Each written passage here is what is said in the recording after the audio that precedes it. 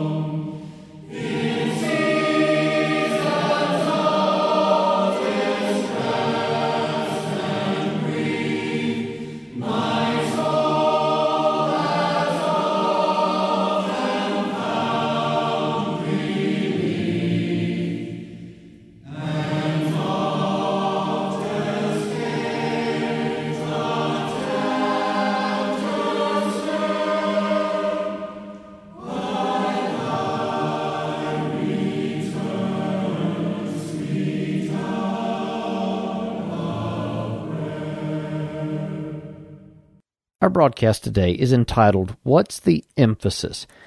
Last week I was talking with a good friend of mine who is also a believer and a faithful member of his local church about various issues such as preaching, the call to preach, the Word of God, the health of older churches, and fad religious movements, among many other topics.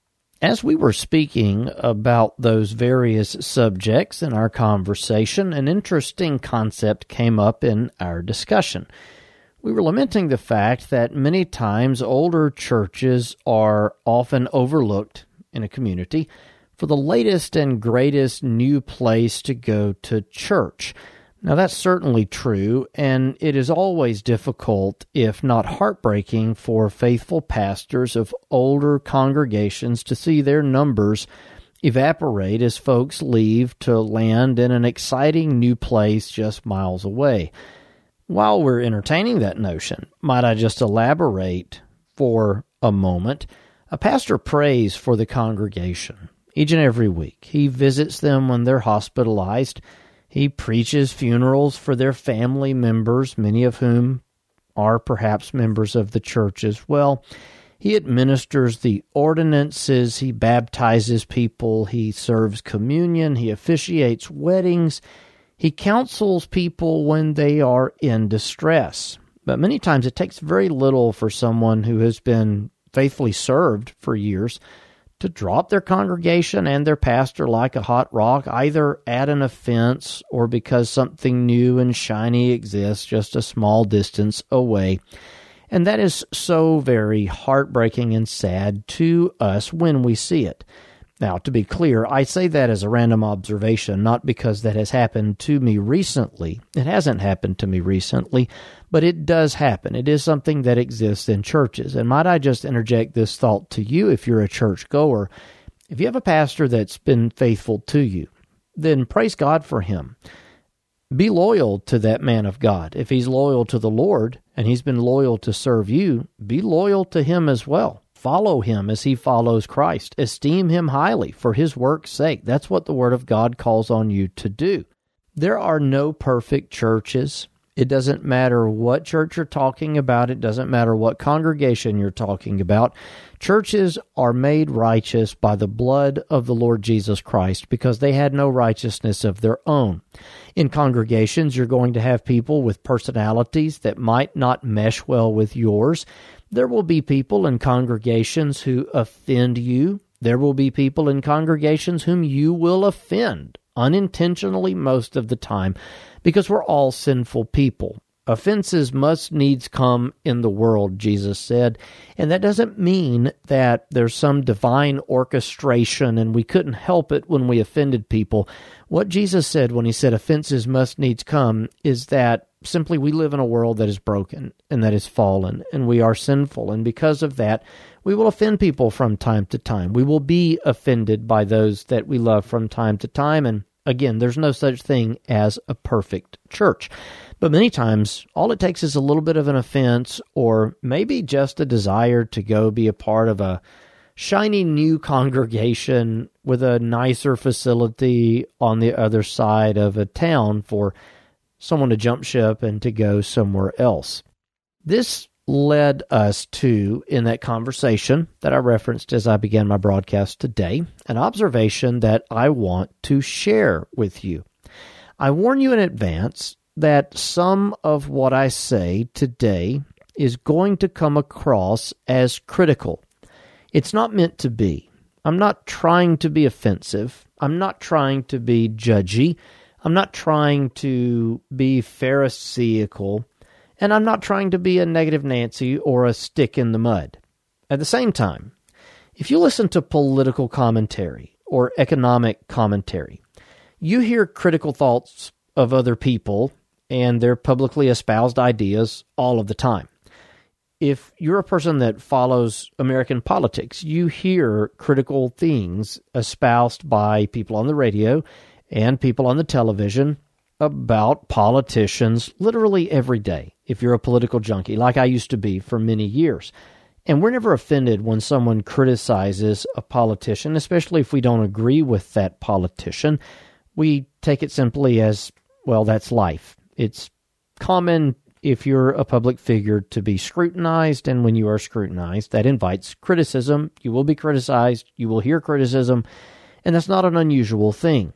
If we grant pundits the right to constantly scream about those with whom they disagree, those they politically oppose, why is it that a minister of the gospel cannot point out legitimate issues within the greater Christian community without being called overly harsh or judgmental? There are folks, good Christian folks, that get irritated at preachers anytime a critical thought is expressed. Now, to be very clear, that's not all we need to do, and we need to take heed lest we fall. We need to be conscious that with whatever judgment we judge, the same will be meted out to us. If I'm a critical person, and I'm harsh, and I'm judgmental, and I find fault with everyone and everything, eventually that will lead to my downfall because I will be judged as harshly as I'm judging others. I've seen that happen from time to time in certain Christian polemics organizations and among some high-profile Christian ministers who spend most of their time criticizing other people. Eventually it is time for them to be scrutinized, and none of us can really stand up to the intense scrutiny that we could be given. We are all sinners. The church is full of sinners, and every single person has some dust under the rug. Every person has a skeleton in the closet, as it were. But at the same time, it's so common for us in America to criticize a pastor for being critical, while at the same time, we relish that behavior when it comes to politics or sports or other things that we are interested in. Now, think about this. It's even necessary. It is a necessary component of education to be criticized and to hear criticism. That is literally what we do when we go through the education process. Could you imagine a math teacher being told that they're too judgy, quote unquote, for counting off points for the wrong answers? I hope that's still a far-fetched idea in America. We've gotten so politically correct that now it is wrong to tell anyone that they're wrong about anything. Now, that's a little bit absurd, but think about the importance that criticism and discernment and judgment has in our day-to-day lives. So I'm not being intentionally judgy when I share some of the things that I share with you today, but these are very important issues that I believe the church in America needs to consider. I don't say this in a harsh legalistic spirit. We don't want to have that attitude about us, but we do need to address issues when we find them. After all, Paul instructed Timothy to reprove rebuke, exhort with all long-suffering and doctrine. This is 2 Timothy chapter 4. I charge thee, therefore, before God and the Lord Jesus Christ, who shall judge the quick and the dead, is appearing, and his kingdom. Preach the word. Be instant, in season, out of season. Reprove, rebuke, exhort with all long-suffering and doctrine. For the time will come when they will not endure sound doctrine, but after their own lust shall they heap to themselves teachers having itching ears, and turn away their ears from the truth, and be turned unto fables. So we're literally commanded as preachers to confront problematic viewpoints in the Christian community when we find them. That's literally part of our job. We can't always be giving some fluffy, encouraging message. Sometimes we have to bring criticism as well. So what is the observation that I want to share today in light of that conversation with my friend about certain fad movements and older congregations dwindling down as folks tend to gravitate more towards the latest and the greatest new congregation in their community? This observation pertains to the general church atmosphere, the atmosphere of churches, the focus during worship of a lot of churches today, the marketing of a lot of churches today, and what churches today do to attract new people and the unchurched. This is an observation. Maybe put a different way, this observation regards emphasis. What churches of various denominations are emphasizing in their public assemblies? Now, this is a very vast and diverse subject, what churches emphasize in their assemblies. Church in our country has many flavors because of our blessing of religious liberty, and many different points of emphasis between these various denominations. Some churches are political organizations devoted either to right-wing or left-wing politics in America, and I would just say that that's a different problem for a different day, but that is most certainly a problem in American churches. Some are just social clubs. There are organizations that call themselves church in our country that actually have no religious affiliation. They're not even Christian, but they call themselves churches as a sort of do-gooder social organization. But I really want to shine a spotlight today on a mindset that we often find in America, particularly in churches that have designed their services in order to attract the most people as quickly as possible. In America, many times when folks talk about what draws people to church or what they find appealing about a church has to do with the atmosphere of the worship experience itself rather than the Word, the Lord, the ordinances, etc. While on the surface, you might not think there's anything wrong with that. Well, we go to this church because we like the worship experience. We went to this church because we liked the music. We liked how everyone danced around as they sang. We liked the darker lighting of the organization and the smoke and the spotlights and the lighting and the lasers.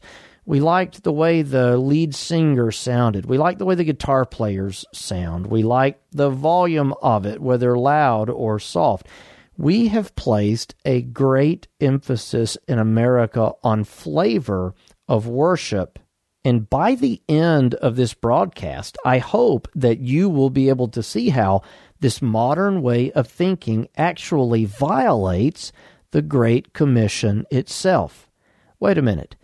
The emphasis on worship in modern American churches violates the Great Commission. How does it violate the Great Commission? Well, hang on as I share this controversial thought with you today, and by the end of today's broadcast, I hope that you will see what I am saying. First of all, in recent decades, we've seen a movement in American Christian churches called the seeker-sensitive movement. You can Google this and spend hours researching it. You can read Point and Counterpoint, where people have debated this issue. But basically, the seeker-sensitive movement asks the unchurched what they would like in a church with the hopes that they would come to church and be converted. Now, you might think, well, what's wrong with that? why wouldn't we want to ask people who are unchurched what they like and then provide them what they would like so they would come to church and be converted? Well, just briefly, that's wrong because we don't define what church is to be like. The unchurched are certainly not supposed to define what church is to be like. The Lord has defined what church is supposed to be like, and the Lord defined what church is supposed to be like in His Word, in His Bible. This mindset of seeker-sensitive church actually has led to worship services being commercial productions instead of actual worship services. In a biblical worship service in the first century, they would come together. They would spend a great period of their time in prayer. People would confess their faults one to another. They would be healed. They would find healing from their faults. The Word of God would be studied. They would hear the Word of God spoken and preached unto them. The ordinances would be observed. They would be kept. People would be baptized. People would take communion. But as far as the worship experience, the music, they would speak to one another in psalms and hymns and spiritual songs, singing and making melody in their heart to the Lord. And so you could have church in a person's house. You could have church in jail, as Paul and Silas did. You could have church in a chariot, as Philip did with the eunuch. You could have church in the synagogue. You could have church in the temple. You could have church in the school of Tyrannus. I'm citing places all through the book of Acts where church was held. And in every instant, church looked the same. People sang hymns. It was participatory. They worshiped from the heart as they spoke those lyrics of those psalms and hymns and spiritual songs. They heard the Word of God presented not in a way to make it appealing to the flesh or appealing to an unconverted person. Preachers simply proclaimed the Word, and the Holy Spirit made it work. In our day and age, worship has become very commercial. They've been commercial productions instead of worship services. The Word, and especially the hard sayings of Scripture, have taken a back seat to rigorously rehearsed bands, technology, lighting, booming subwoofers, fog machines, etc. Now, this should be concerning to a Christian. Jesus himself said in John chapter 4 that they who worship the Father must do so in spirit and in truth. You probably are familiar, if you're a Bible reader, with that conversation between Jesus and a Samaritan woman at the well of Samaria. After Jesus had spoken to this woman with great certainty about the things that were going on in her life, though he had no ability to know that through normal learning, and he does this because he is God incarnate, this woman says, "Sir, I perceive that thou art a prophet." The conversation turns towards religion in John 4 and verse 19. She says, "Our fathers worshipped in this mountain, the mountain of Samaria, and ye say that in Jerusalem is the place where men ought to worship."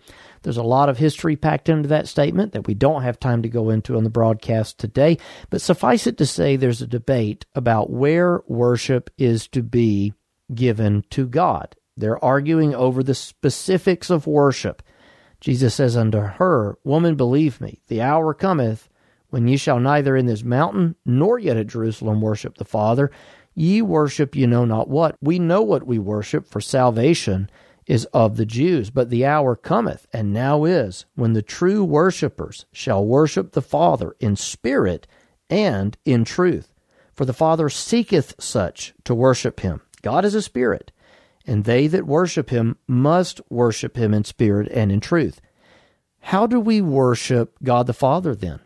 We worship the Lord in spirit and in truth. If we worship in truth, that means that we worship in a true way. There's a special way to worship, and if there is worshiping in truth, then there is worshiping in falsehood. If I'm to worship in truth, then there are ways that I cannot truthfully worship. There are right ways and wrong ways of worshiping God then, and I'm to worship in spirit. That means it is spirited. I am to do this from the heart. It is something that I am to be actively participating in. Looking through history, after Jesus plainly says that worship should be in spirit and in truth, there's a right way and a wrong way to go about worshiping God. The church of the apostles' days didn't operate in such a manner as the church does today in many locations, nor did the church throughout world history or American history. And I would argue that in times when the church looked the most biblical, worshiping in spirit and in truth, when it looked like the book of Acts, the people who worshiped, and by extension of that, the culture around the people, were more blessed. In other words, the closer we adhere to the biblical patterns of worship and the doctrines taught in the Bible, the closer we adhere to that, the better off we are. And the better off we are, the better off the community around us is going to be. Worship then should not be a production. It should be authentic. It should be participatory rather than a spectator event. And it shouldn't be something that must be perfect, as we usually expect from performances. Now, I say that as a professional musician who plays in pit orchestras in the town in which I live, as a musician that performs in a big band and does his very best to play perfectly. I know the intensity, the demand, the stress that all comes with the expectation of perfection as you are a performing musician. And church is not to be a performance. Remember, I told you that some of the things that I say on the radio today will come across as critical. But the good Lord knows I'm not doing this to be judgy. What I'm trying to do is help you, dear listener, understand that we have lost our way and we would be better to go back to what is biblical. Now, the knee-jerk reaction to me saying this, you probably think me a curmudgeon, and you might say, Pastor, you're going to have less people interested in coming to your church if you're not being seeker-sensitive and making a production out of the worship service. My answer to that is, okay, maybe so. But I am more interested in, number one, pleasing God, number two, honoring Christ, and number three, having a real and lasting impact on people with the Scriptures. If I could disciple and grow one person, I would rather disciple and grow one person than to entertain 100 people. So here's my main thought for today. The seeker-sensitive model, where church looks more like a club and people emphasize the feel of worship, is violating the Great Commission. How is this model that we have embraced in America violating the Great Commission? Well, let's look at the commission as it's found in both Mark and Matthew. I'm going to read these for you, and then we will go through a brief list of how this modern pattern is actually violating the clear teachings of Jesus. In Mark chapter 16, after Jesus was risen from the dead, he commands his disciples, his 11 apostles, to go ye into all the world and preach the gospel to every creature. He that believeth and is baptized shall be saved, but he that believeth not shall be damned. And these signs shall follow them that believe. In my name shall they cast out devils, they shall speak with new tongues, they shall take up serpents. If they drink any deadly thing, it shall not hurt them. They shall lay hands on the sick, and they shall recover. And those are the gifts of an apostle. The apostles had these miraculous powers, these miraculous abilities that you and I do not have today.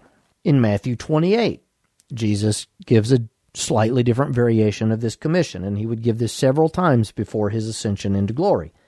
He teaches the 11, Go ye therefore and teach all nations, baptizing them in the name of the Father, and of the Son, and of the Holy Ghost, teaching them to observe all things whatsoever I have commanded you. And lo, I am with you always, even unto the end of the world. Amen. Those are the two most commonly used renditions of the Great Commission.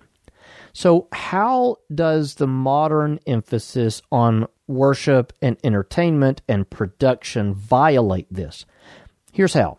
Number one, we are to go and preach the gospel. The gospel is defined in 1 Corinthians chapter 15 as the death, the burial, and the resurrection of the Lord Jesus Christ. Paul says, I declared unto you the gospel which I preached unto you, which also you have received, and wherein you stand, by which ye are saved, specifically in this case, saved as a church from their heretical ideas that there is no resurrection, by which ye are saved, if you keep in memory what I preached unto you, unless you've believed in vain. For I delivered unto you first of all that which I also received, how that Christ died for our sins according to the Scriptures, and that he was buried, and that he rose again the third day according to the Scriptures, and that he was seen of Cephas, then of the 12, then of 500 brethren at once, and lastly of me, summarizing the last little portion of that point that Paul is making in 1 Corinthians 15. How does he define the gospel? He defines it as the teaching of the death, the burial, and the resurrection of Jesus Christ. What does Jesus say in Mark 16? He says to go and preach the gospel unto every creature. Go preach the gospel. So what is the ministry of the church to be doing? They're to be preaching, going and preaching, I might add, the death, the burial, and the resurrection of Jesus. When Paul wrote to this same church, the church at Corinth, in 1 Corinthians 2 and verse 2, he says, I determined not to know anything among you, save Jesus Christ and him crucified. What did Paul use? What did he know? What did he preach? What was his emphasis? It was on the gospel of Christ, the teaching of the death, the burial, and the resurrection of Jesus. Churches are to grow not through elaborate productions, but through ministers going and preaching the gospel. Not to be cute, but rather than show, we need to go and we need to preach the gospel. Number 2, preaching the gospel makes disciples. Rather than luring people with a production to come hear a preacher, luring them with the production to come hear the preacher, and then barely emphasize the message at all, heaven help you if it's longer than 15 or 20 minutes, the biblical pattern is for a preacher to take the word out into the community, and when he does that, it makes disciples. Disciples are made. Real disciples are made when preachers take the word into a community. When Jesus said, go teach all nations, the word there, teach, shares a root with the word that translates disciples. So literally, to go teach is to go make disciples. Number 3, after disciples are made, the ordinances are to be kept. Go teach all nations, baptizing them. What is baptism? It is one of the 2 ordinances of the church, baptism and the Lord's Supper. After these disciples are made, the ordinances are to be kept. Do you find the worship experience anywhere in this commission yet? No. What do you have exalted, however? You have preaching the gospel, making disciples, and keeping the ordinances. That tells us that these are a higher priority, or they are to be a higher priority in the church than the way we get our feels when we are in worship. And number 4, after being discipled and baptized, because the preacher has gone out and preached, the word is to be regularly utilized in the lives of these disciples to their own training and growth. This is what Jesus is saying when he says, teaching them to observe all things whatsoever I have commanded you, which included that we are to worship in spirit and in truth from John chapter 4. So to bring our broadcast today to a close, what is your emphasis? Rather than the worship experience taking center stage as some sort of a production, the Word should take center stage. Rather than impressing or pleasing curious unchurched visitors, pleasing God ought to be our desire. Rather than entertaining people, we should disciple, train, and mature people with the Word of God and with a worship experience directed at God rather than directed at a crowd in an auditorium. The Great Commission of Christ actually settles this debate for us. It shifts the focus from our wants or our entertainment or our glory unto Christ, to whom all glory belongs. It exalts His Word as the church is the pillar and the ground of the truth. And believe it or not, it's better for us in the long run as we are better equipped through God's Word to live lives that are separate from the world and more pleasing to God. Again, I'm Ben Winslett, inviting you to write and let me know that you've received today's broadcast, and also to tune in again next week at this time. Until then, may the Lord's richest blessings be yours, is my prayer. If you enjoy the messages you hear on Words of Grace, consider this your invitation to visit a Primitive Baptist church in your community. Address your correspondence to Words of Grace Radio, 641 Moontown Road, Brownsboro, Alabama, 35741, or visit us online at flintriverpbc.org.